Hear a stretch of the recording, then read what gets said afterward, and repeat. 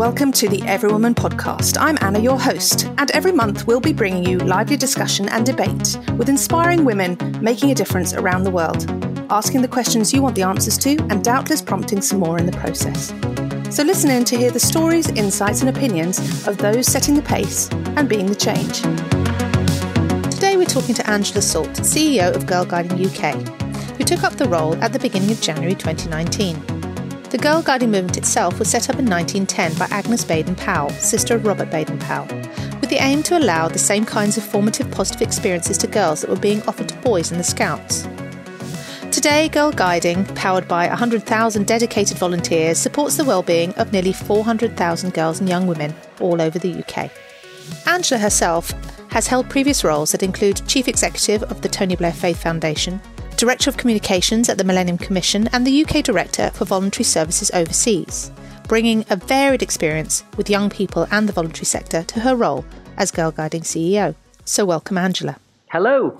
So what role does Girlguiding continue to play then in the modern world for young women in terms of laying foundations for their lives and building the next generation of leaders? Well, what we think we help lay the foundations for girls to succeed. We know that girls and women live in an unequal world. We've got survey material for over a decade, and we know that at the moment, girls and young women face a sort of perfect storm, really, in terms of pressures from appearance pressures, sexual harassment, seeing women in public life and leadership valued more for what they look like over what they've achieved. So what we try and do is help equip girls to face those pressures, building confidence and resilience. And we also have lots of opportunities for girls to build their leadership skills. So that might be about training to become a young leader, or being a peer educator, or becoming one of the members of our youth panel so that their voice is heard in the media and with public figures in terms of advocacy. So we do think that we offer all sorts of leadership as well as team working skills and opportunities and help equip girls to succeed in terms of their resilience and confidence. My daughter is actually a Brownie, and one of the things that I have absolutely loved through her joining the Brownies, which seems to be a very different Brownies to the one that I was You and me both, yes. I mean, I did the housework badge, I remember that. I mean, I can't imagine her ever doing the housework badge, but but one of the things I've loved is this sense of inclusivity in her Brownie pack, and I want to talk to you a bit later about the big overhaul to badges and activities which happened in 2018, which I think is you know, she's seeing the knock-on effect of that. But it is definitely an association that is for all, isn't it? I mean, it's inclusive in terms of cost. You know, that doesn't seem to be a barrier, but it's also got this wonderful inclusive ethos. And like you say, helping girls to find their skills and their place and their voice. You know, I mean, is this something that attracted you to the role? So you're right about being inclusive, and we want to be there for all girls and young women. We're not there, I don't think, at the moment. So we need to work harder, and it's a key priority for us to be more diverse and inclusive as an organisation. But absolutely, when it came to choosing the job, having an offer, if you like, for girls and young women that's modern and relevant to their lives and the world they grow up in, it's probably the deciding factor for me in terms of taking up the job. I mean, we're talking about, you know, modern and relevant skills and issues. I mean, I literally mentioned just a minute ago the housework badge, and that's my memory of Brownies, housework badge and jumping over a toadstool. I'm sure that's not going to get me very far these days. So what are the modern and relevant skills that the Girlguiding has had to embrace and then build into its programme to support young women now? Well, it has a long history, Girlguiding does, of empowering girls and young women. And the core mission remains the same, to support girls and young women to reach their own potential and to make a difference to their community and the world. But you're right, we've had to change, and we need to change and have changed as girls' lives have changed. So one of the biggest things that we've done a couple of years ago is change our program. So now, rather than the badges that you or I did, you would just as easily be doing badges, for example, on vlogging or mindfulness or coding or zero waste. So there's a huge variety on offer. And also what we are always trying to do and increasingly trying to do is look at what girls want and be led by girls as well. So we have updated. You do always need to change as an organisation, both for the times, but in our case, by listening to girls too. The badges are quite incredible in their breadth now, aren't they? I remember looking through the book that my daughter brought home and being really quite blown away by the ground they covered. I mean, they had everything from self-care to digital skills, community building, the environment. Now, obviously, none of this would be possible without the massive bank of volunteers that you as an organisation have. So it's nearly 100,000, and that's just in the UK.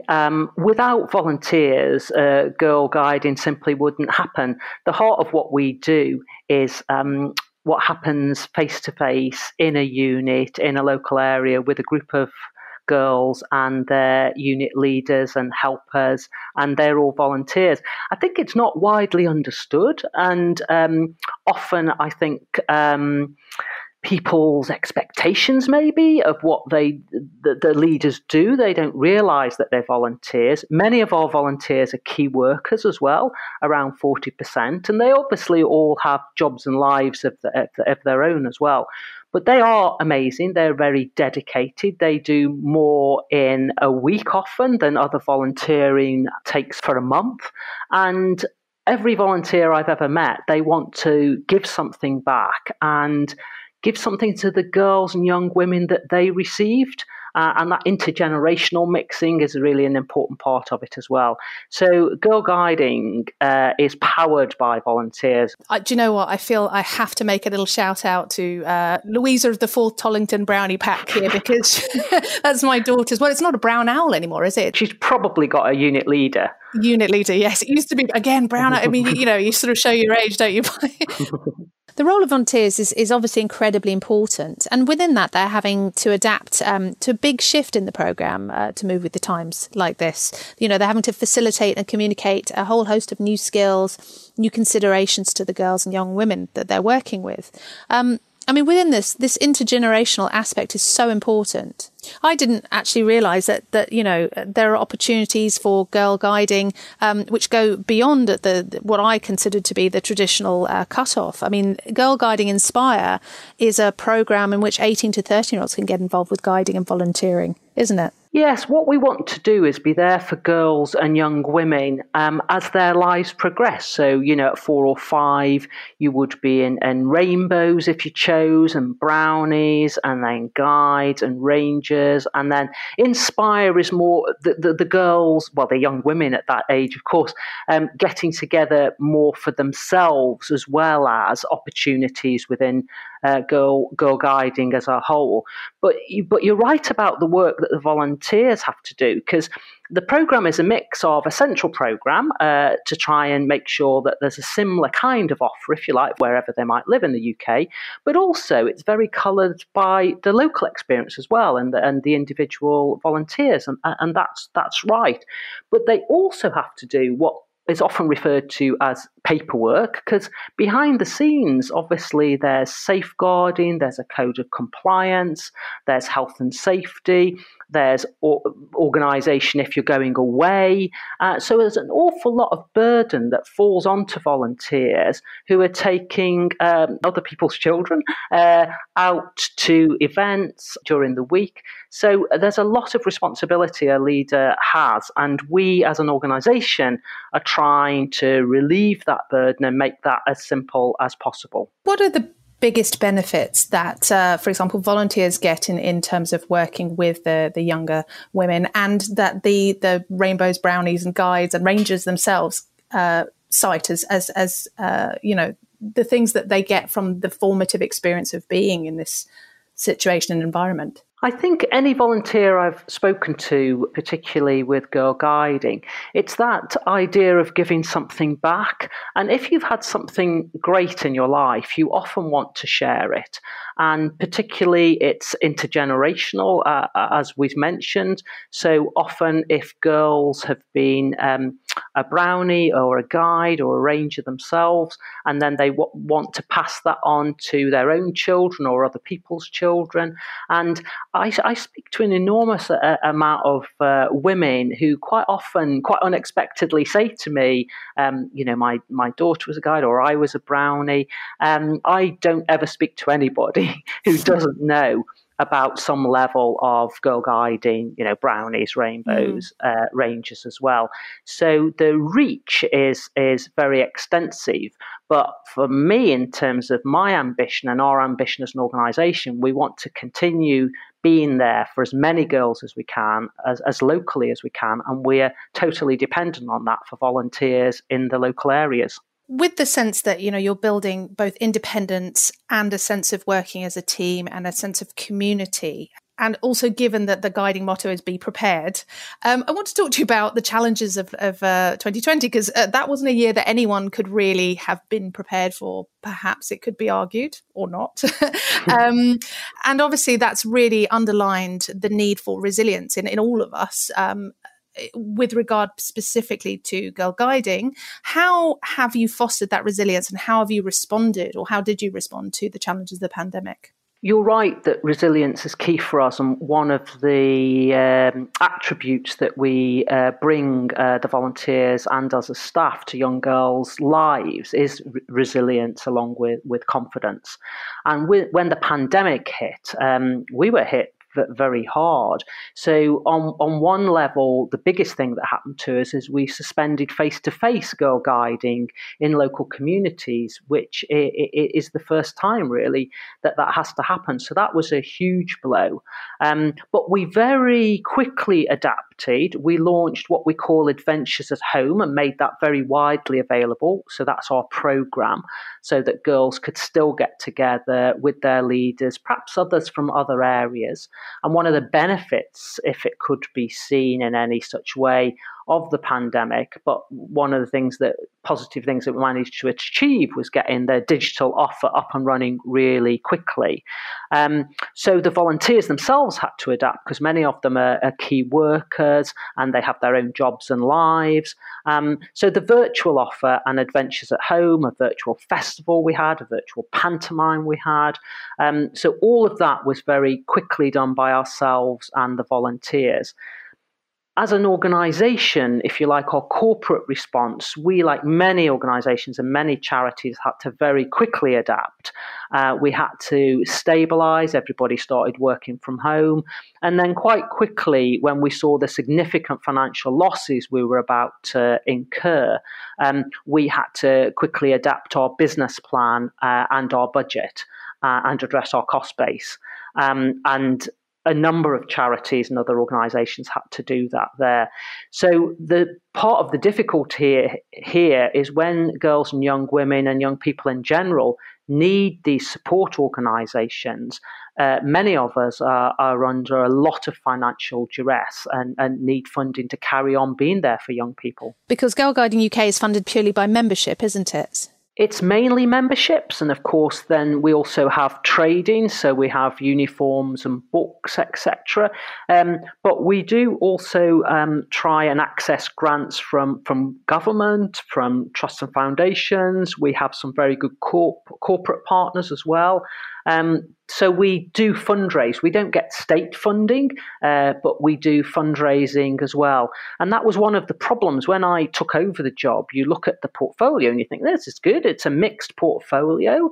But the thing that's with the pandemic, as many organisations and charities know, all our income streams have been hit. So the income in terms of members, in terms of trading, events were cut. We get some income from a property. That's not been forthcoming. So we have a range of financial problems that we're having to deal with in order to try and be there for girls and young women. Do you think that any of the measures you've had to take will end up impacting on a longer term how the organisation is structured and run, or are you just sort of crisis managing at the moment until hopefully the vaccine sorts everything out and things become a little bit more normal? I think we are like many organisations, and it's not just us centrally, corporately, it's every level of Girl Guiding, because we're made up of thousands of charities and thousands of unincorporated associations. And we're all having to dig deep into reserves, liquidate investments in our case, and look to selling assets, because the money that we've lost this year, 2020, we won't recover from. And we fully expect the year has not started as anybody would have hoped. And therefore, we've got a deficit budget even going into this year. So what we're trying to do is get through this pandemic, be there for our girls and our volunteers, and then look to the future. But there's certainly some long-term decisions we're having to make short-term, if you like, but with a hope and a belief that what we offer for girls and young women is modern, is relevant, never more needed, and we want to be there in the long term. But we do need help and support, as any charity does. I mean, nothing replaces face-to-face, does it? But, now that the online Pandora's box has been opened, will online be part of the offering going forward in terms of Girl Guiding? Will it augment the physical, the real-life activities in future, do you think? Keeping girls connected and connected with each other, and also with their leaders and the volunteers, is of paramount importance. Keeping them connected as girls and young women is our first priority. And the virtual aspects of guiding have been good insofar as at times they're the only things that you can do. But if girls and young women have been at school all day online, they might not have the appetite to do that in the evening as well, and the same for their leaders, their volunteers. So there's a difference between how it's been working when girls are in school and when they're not in school. There's been a benefit that you've been able to connect, obviously virtually, with other geographical areas that you perhaps couldn't connect with before. So there's been some benefits of virtual. But we're a face-to-face organisation at heart as well. So in the future, we fully expect there to be a mixed offer, virtual and face-to-face. And there's some things that you just can't do virtually. I mean, it's a bit harder to have adventures, go out camping, do events. They're the tough ones, aren't they? Although I seem to remember that certainly I think our Brownie Pack did a virtual camp in the front room, but it's not quite the same, is it? No, we did do that. And in fact, one of our staff members, her boys who were part of that as it happened, they kept their tent up, I think, for 6 weeks, which was interesting. And I missed my tent a lot. I went out in the summer on my bike with my tent when we could. And at one point, I just put it up anyway in the lounge for the festival. And we had a sort of virtual campfire singing. So you can do it to a certain amount for a certain time online. And that'll always be useful. But face-to-face and being together, it's what we all need, really, isn't it? It really is, isn't it? I mean, we are all doing the best we can with the online. And like you say, it has great benefits. I mean, connecting with other, packs around the world could be a real positive benefit to this. But yes, the face to face. I know my daughter especially is missing actually seeing her friends. I want to discuss the idea of community, which is something that's obviously been incredibly important and very heightened through the pandemic. Contribution to community is, of course, a central tenet of Girl Guiding. How has that expressed itself online or offline this year? And has it been on an organisational level or just on an individual or pack or unit level? Well, certainly if there's one thing this past year's demonstrated, it's the power of community, isn't it? And if one thing we all know is how caring brownies, guides, rangers, Girl Guidings, girls and volunteers are. So that's very much been to the fore. And this sense of community. We've seen some very practical examples. Girlguiding differs according to the area and the unit, obviously, but we've seen, for example, community fundraising, mask making. There have been self-care packages, which have been very well received, hospital bags. There's donating to food banks. And one of the touching, for me, stories was of girls writing letters to vulnerable members of the community, for example, those in care homes who are lonely. So the value of community and Girlguiding's role in the community through girls and young women, supported by parents, let's not forget parents, and the amazing volunteers. We've seen lots of marvellous examples, and it's very tear-jerking, really, and very humbling when you read about it and when you see it. And encouraging that sense of looking out for other people at such an early age. I mean, it can only be of benefit to society at large, surely. Yeah, I don't have children myself, but one of the things I see, I was looking at a competition that Brownies had done recently, and the caringness of these young girls is just it just hits you straight in the heart, really. But it's absolutely where it's at, isn't it?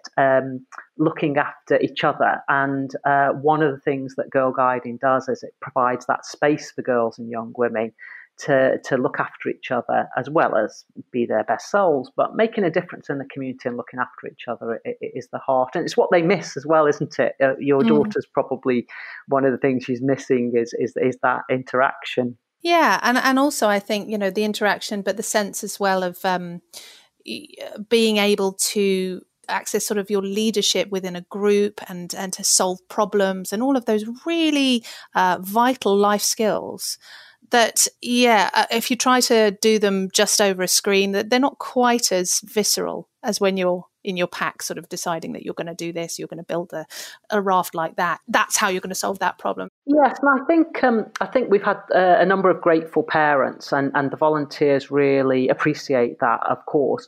But parents who've been saying, during the pandemic, this was the only thing that kept my daughter going, or her other clubs weren't meeting, but she was still able to join her fellow Brownies or guides.